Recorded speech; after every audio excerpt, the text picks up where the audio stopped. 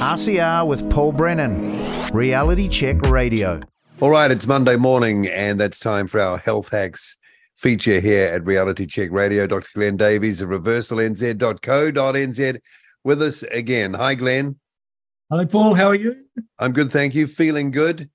And hopefully those who've been sending in feedback, emails, and texts will feel good after we address some of those. Where do you want to start? There's a really interesting question that stimulated my thinking. It was, I'm sorry, I didn't record who the person was who asked the question, but it's, can you stay on keto forever? Can you stay on a ketogenic diet forever? And I went, now that is a really, really good question. So when I thought about this in terms of evolutionary biology, I imagine that for long periods of time, our caveman and cavewoman ancestors were ketogenic for their entire lives, including childhood, pregnancy, and old age. So the answer to this question must be yes. But I would then take it another step further is, do you need to stay on keto forever? I would consider the ketogenic diet to be a medical nutrition therapy. It's a very, very strong therapy that you would put in place to cure a medical problem. So it could cure epilepsy. It could be part of a cancer treatment program. It could cause the reversal of diabetes. But once you've done that, I would suggest that you could probably ease off a little bit for most people. And most people could move to a low carb diet. The amount of carbohydrate would vary for each person, but I think they could ease off a little bit so that there's more variety in the diet, so that there's more a bigger combination of macronutrients, micronutrients. So I think the answer to the question is, as it so often is, yes and no. Okay. A lot of people probably will stay on it for life, but many people could ease off. Okay, and it's pretty obvious where the tipping point would be. Like you say, you've got over these issues of, let's say, diabetes type 2 under control, blood pressure is down, all those things. So there's some pretty obvious markers that can give you a sort of a line in the sand where you can sort of ease off if you didn't want to stay doing that forever. That's exactly true. So yeah, yes and no is the answer. Okay, but if you want to sail on that way, it's kind of okay. Yeah, I think it must be, because our genes haven't changed. You and I, Paul, we've still got caveman genes.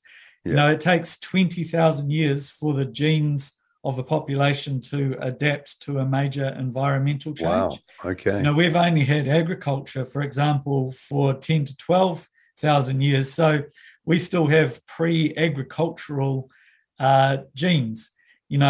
We basically still have hunter and gatherer genes, not sit down and eat bowls of cereal genes. So that's still what, 10,000 years away. Yeah. So in 10,000 years, I think it would be fine to sit down to a bowl of Wheat Bix, but for now, it's the hunter-gatherer type diet we should be on. That's interesting. Boy, it takes a bit of time to turn the ship around or even alter the course. Interestingly, the first time we saw evidence of these sugar-related illnesses is in Egyptian mummies.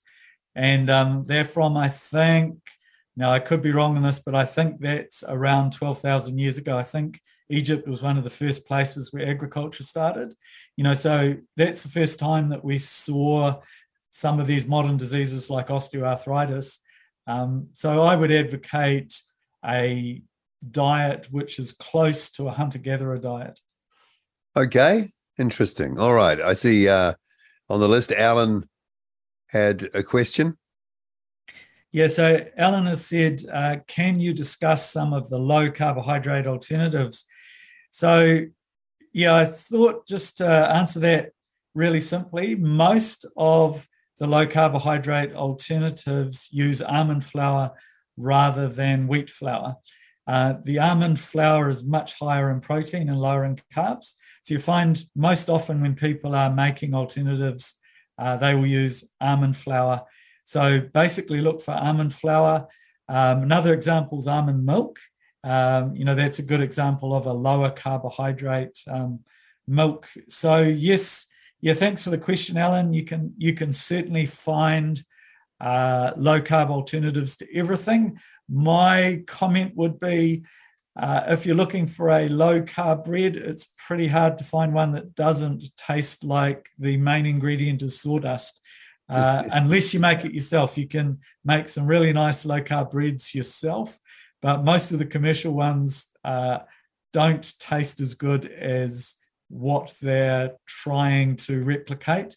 Make your own. Yeah. Okay. And all that almond milk and all that's all good for you, healthy, is it? Because it's relatively new on the scene. Or am I? Did I just not notice it before? No, I'm thinking these milk alternatives are new ideas because a lot of people have determined that they have intolerance to gluten and dairy products. So they're looking for alternatives, so gluten-free flours and alternatives to dairy protein or lactose. So you're finding all of these milk alternatives, which taste pretty good. By the way, I'm a big fan of almond milk. I like that. I have got in trouble before from dairy farmers, and I'm an absolute fan of farming and New Zealand farming practices. So I'm not advocating that you avoid milk unless you have a dairy intolerance. So I really want to support New Zealand farmers. They are out there leading the world. And if we didn't have our farming industry, our whole economy would be in significant problems. Good point. And when it comes to gluten intolerance and dairy intolerance, do you think, is that a thing, or are some people sort of like a bit like hypochondriacs when it comes to that? It becomes a bit of a fad. I don't want to put any cast any aspersions or make anyone sound like they're over the top, but you just wonder that if it can become fad-like. What do you think about that? I would say good question, but the answer is no. I think a lot of irritable bowel syndrome is probably related to food intolerance, plus other things. And I think it's just that we haven't recognized it before, but it is getting worse because as we hybridize grains, for example, we increase the gluten content. So if you look at some of these traditional wheats, the gluten content was very much lower than it is now. And I expect most people have a threshold. And as we're seeing these hybridized wheats, for example, come onto the market, we cross people's threshold for symptoms much earlier. And then a little note about dairy intolerance. People can be intolerant to the protein, or they can be lactose intolerant. So just think about that. And also 50% of people who react to dairy protein cross-react with soy protein. So if you are doing an experiment to determine if your irritable bowel symptoms are related to dairy, don't substitute soy milk. Perhaps substitute almond milk for that experiment, which probably needs to be around 3 weeks. That's a good amount of time to exclude something completely from your diet to determine if your symptoms improve. And has irritable bowel gone up in numbers? I would say absolutely yes. I think probably in the past, to come back to your question, I think in the past we probably put up with symptoms that we put up with. Now I think we are probably more likely to address those symptoms, which is good, because I think that irritable bowel syndrome is inflammation, and inflammation is behind all chronic health conditions. So I don't think we should be ignoring that gripey tummy or loose bowel motions after eating something that we might be intolerant to. Rightio, moving on. Sandra is asking, can we discuss the benefits of a vegetarian or vegan diet? Of course, we can discuss that, can't we? Yeah, and I'm really thrilled you've asked that question, Sandra, because my interest in metabolic illness began with the ketogenic diet, and so I've entered this area from that direction, and I tend to talk about ketogenic diets a lot. However, in doing that, I don't want to disregard the huge benefits of a vegetarian and vegan diet. And when you look at the research on that, we know that vegan or vegetarian diets, or probably the better term is whole food plant-based diets, we know that there's huge advantages in them and that they're very high in nutrients. A lot of the minerals and vitamins come from the plants that we eat, and particularly phytonutrients, which, talking about mitochondria again, they have a really huge role in that concept of, I'm forgetting the term here, but separating or reducing the free radicals created by the electron transport chain. They are the only diets, to my knowledge, that have been shown to reverse heart disease. So a low-fat vegan diet has been demonstrated by Dean Ornish and Caldwell Esselstyn to reverse heart disease.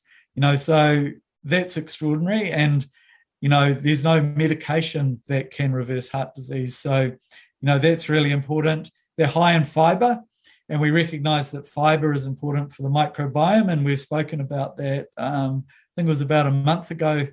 We spoke about the microbiome. The fiber in the fruits and vegetables are important.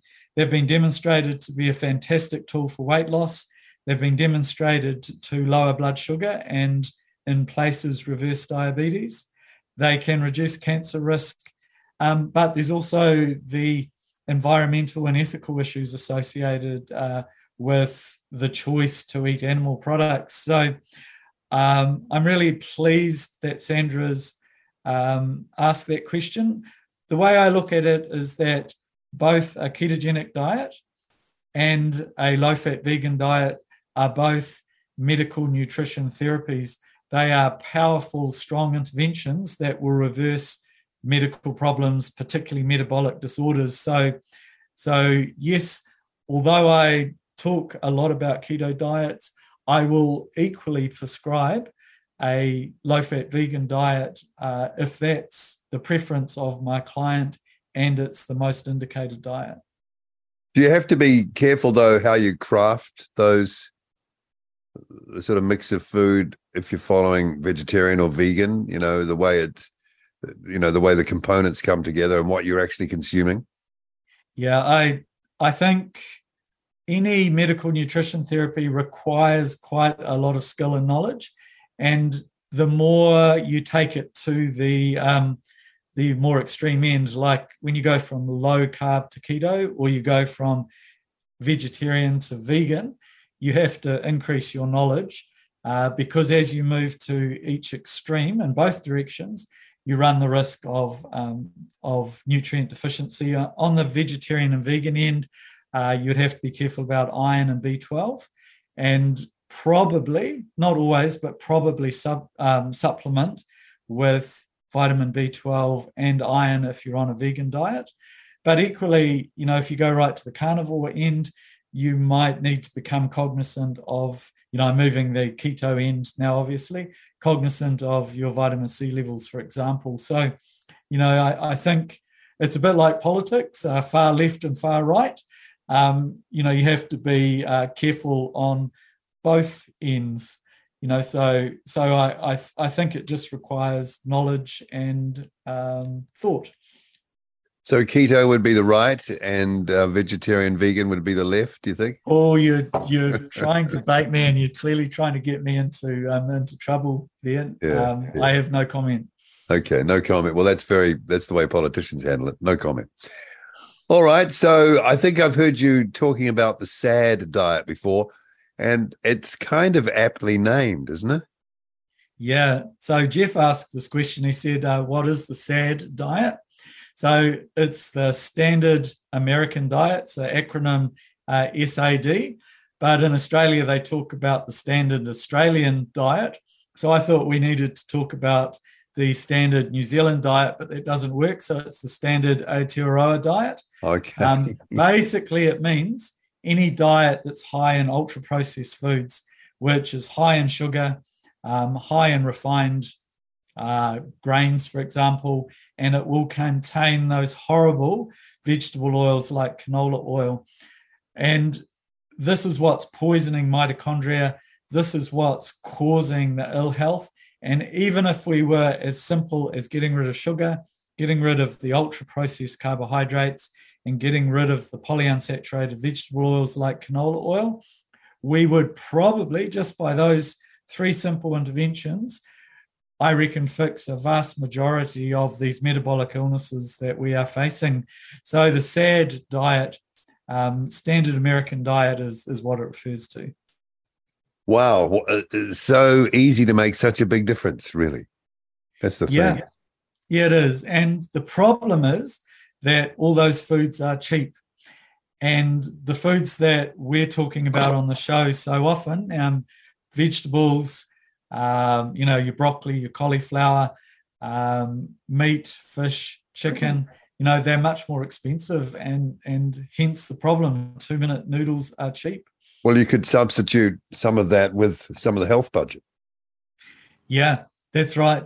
The problem is that political cycles are 3 years, aren't they? But these interventions take often decades to see the impact.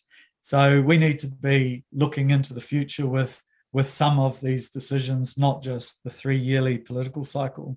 A SAD diet, all right. Okay, Vicky is asking, can we recommend specific supplement brands? So thank you, Vicky. I think it's probably wiser that I don't. I think it's probably a good idea to go into your health food shop and ask the people in there. They will know. But yeah, we try and stay away from recommending specific brands. Fair enough. Okay, taking vitamin D, K2, and Mg++, you'll know what that is, has helped with depression. It's interesting. Yeah. So Linda sent us quite a long text, and yeah, it was awesome for your feedback, Linda. She was just saying that she has been taking supplements, vitamin D with K2 and magnesium, which is the Mg++, and her depression has improved significantly. So, thank you for that feedback. And when you think about the neurotransmitters, the chemicals in the brain, and you realize that all of those vitamins and minerals are necessary to make them, if someone has a deficiency, they're not going to be making them. Correct the deficiency and start making them again, it will make sense that anxiety or depression would improve. Have you seen that in what you do, improvement in, things like depression, anxiety, just from a change in sort of the input of nutrition?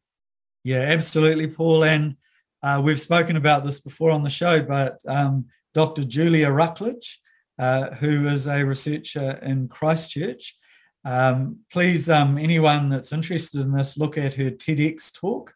It's on nutritional psychiatry, and she uses high doses of minerals and vitamins to manage all sorts of mental health conditions, including ADHD and autistic spectrum disorder in children.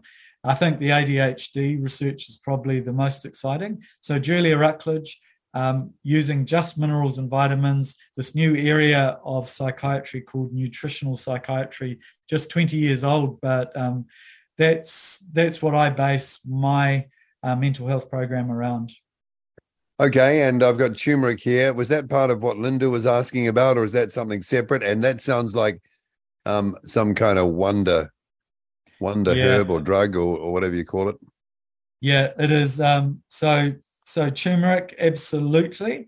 It's an antioxidant. It's got anti-cancer properties. Curcumin is the active ingredient. But the point that the listener who made the comment was making is that if you activate the turmeric, it's far more effective. And I had a little look at this before I came on, up to 2,000 times more potent if you activate it. So what you do is you mix it with black pepper, and then you heat it in coconut oil.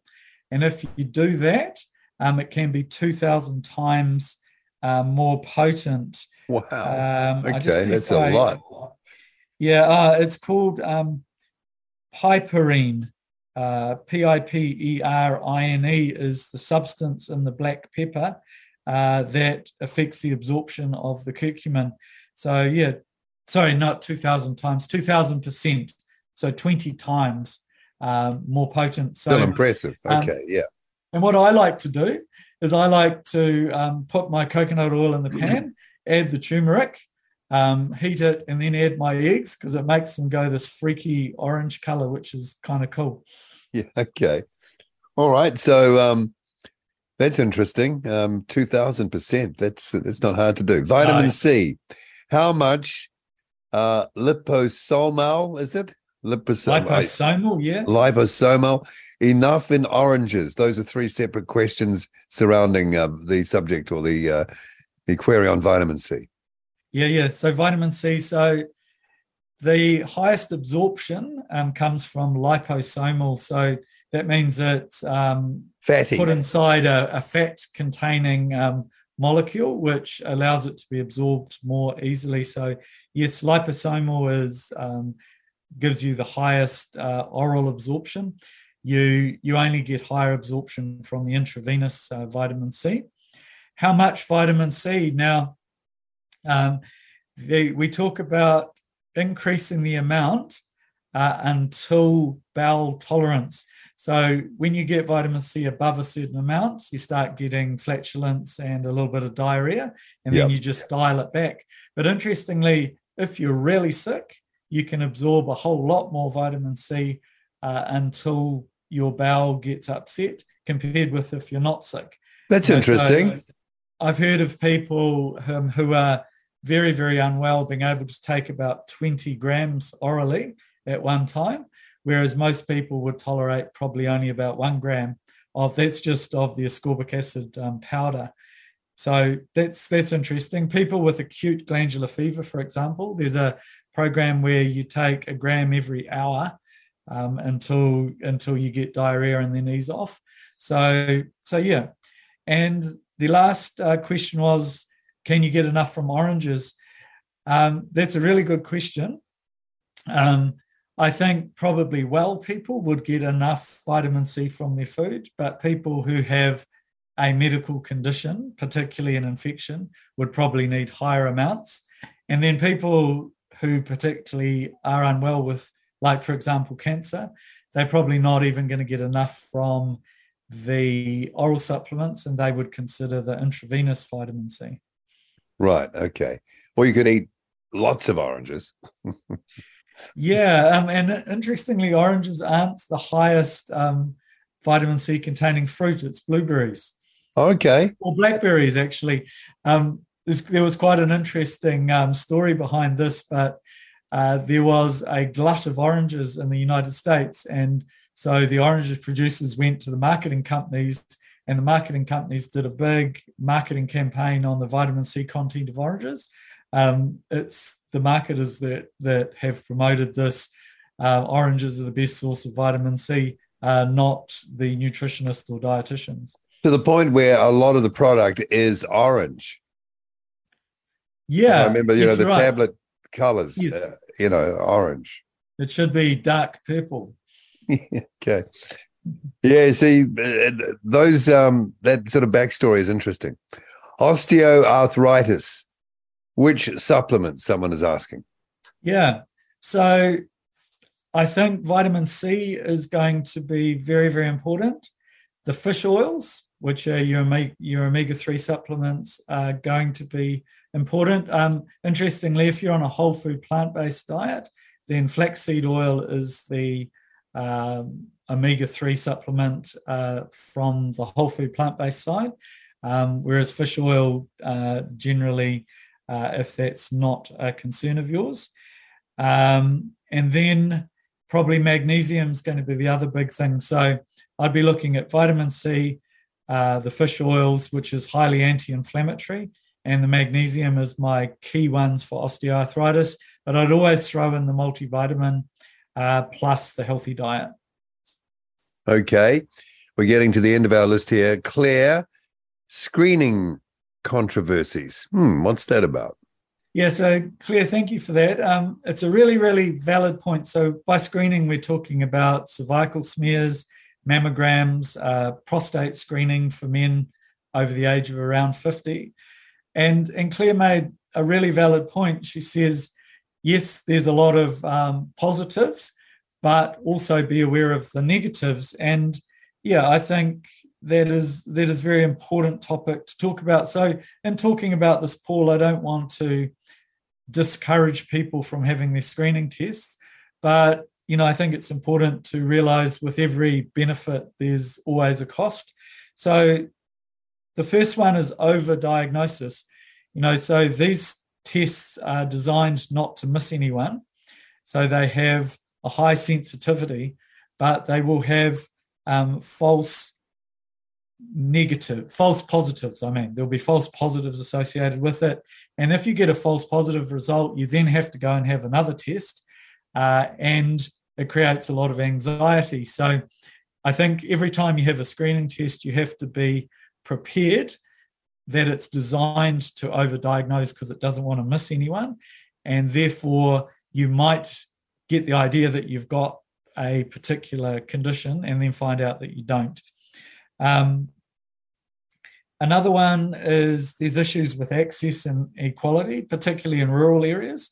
You don't have the same access to these screening tests. There's a cost effectiveness issue. We screen a lot of people for bowel cancer to pick up a very small number of bowel cancers. That costs a lot of money. It's the accountants that have to think about that issue. And then we have to think about these age recommendations. You will have noticed quite often they're talking about bringing the screening age down, or probably more important, when do you stop screening? And prostate cancer is the really interesting issue. We stop screening for prostate cancer at 70, but there are a lot of very well people in the 80s and 90s. Yeah, in that's fact, right. Yeah, I went to a 94th birthday on Sunday, amazing event. He had an opera singer and a pianist. He wins at petanque, he wins at snooker, he wins at chess, he plants native trees. That is an extremely well, vibrant 94-year-old, compared with a lot of 70-year-olds who are probably less well than him. So these arbitrary age recommendations, I think are potentially a problem. We need to look at our metabolic age, not necessarily our chronological age. You yourself are a young man, metabolically younger than your chronological age, I would suggest. Oh, that's good to know. Thank you. I'm feeling better already. That's good advice, because I know what it's like to be screened and have bad news, and it was kind of bad news at the time. But that can get you into a bit of a low place at that moment. It's not necessarily all said and done at that point, is what you say. Yeah, but it is important, the final comment, to say that I believe appropriate screening is really important for picking up conditions in their early stages when there is the greatest chance of remedying the situation. So yeah, absolutely a fan of appropriate screening, but also really useful. And thank you, Claire, that we do talk about the negative side as well. Okay, and we're at the bottom of our list now. No name attribution to this question. And this is probably a huge, expansive answer, potentially. When to take each supplement? Does that mean, do you think during the day? What time of the day? Yeah. I had to do a little bit of research on this one because it's a really good question. But just 4 important points. The first one, multivitamins, best to be taken with a meal because it improves the absorption, particularly of the fat-soluble vitamins, so A, D, E, and K. So your multivitamin you take with your breakfast, I guess.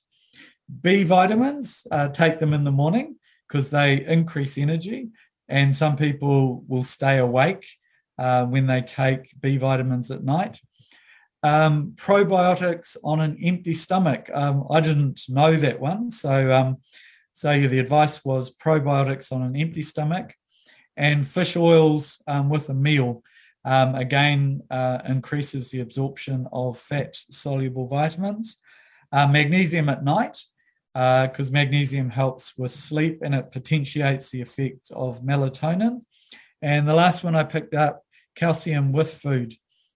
So better absorption. Oh, the last one, you don't take iron and calcium at the same time because they counteract the absorption of each other. So iron supplements and calcium supplements taken at separate times.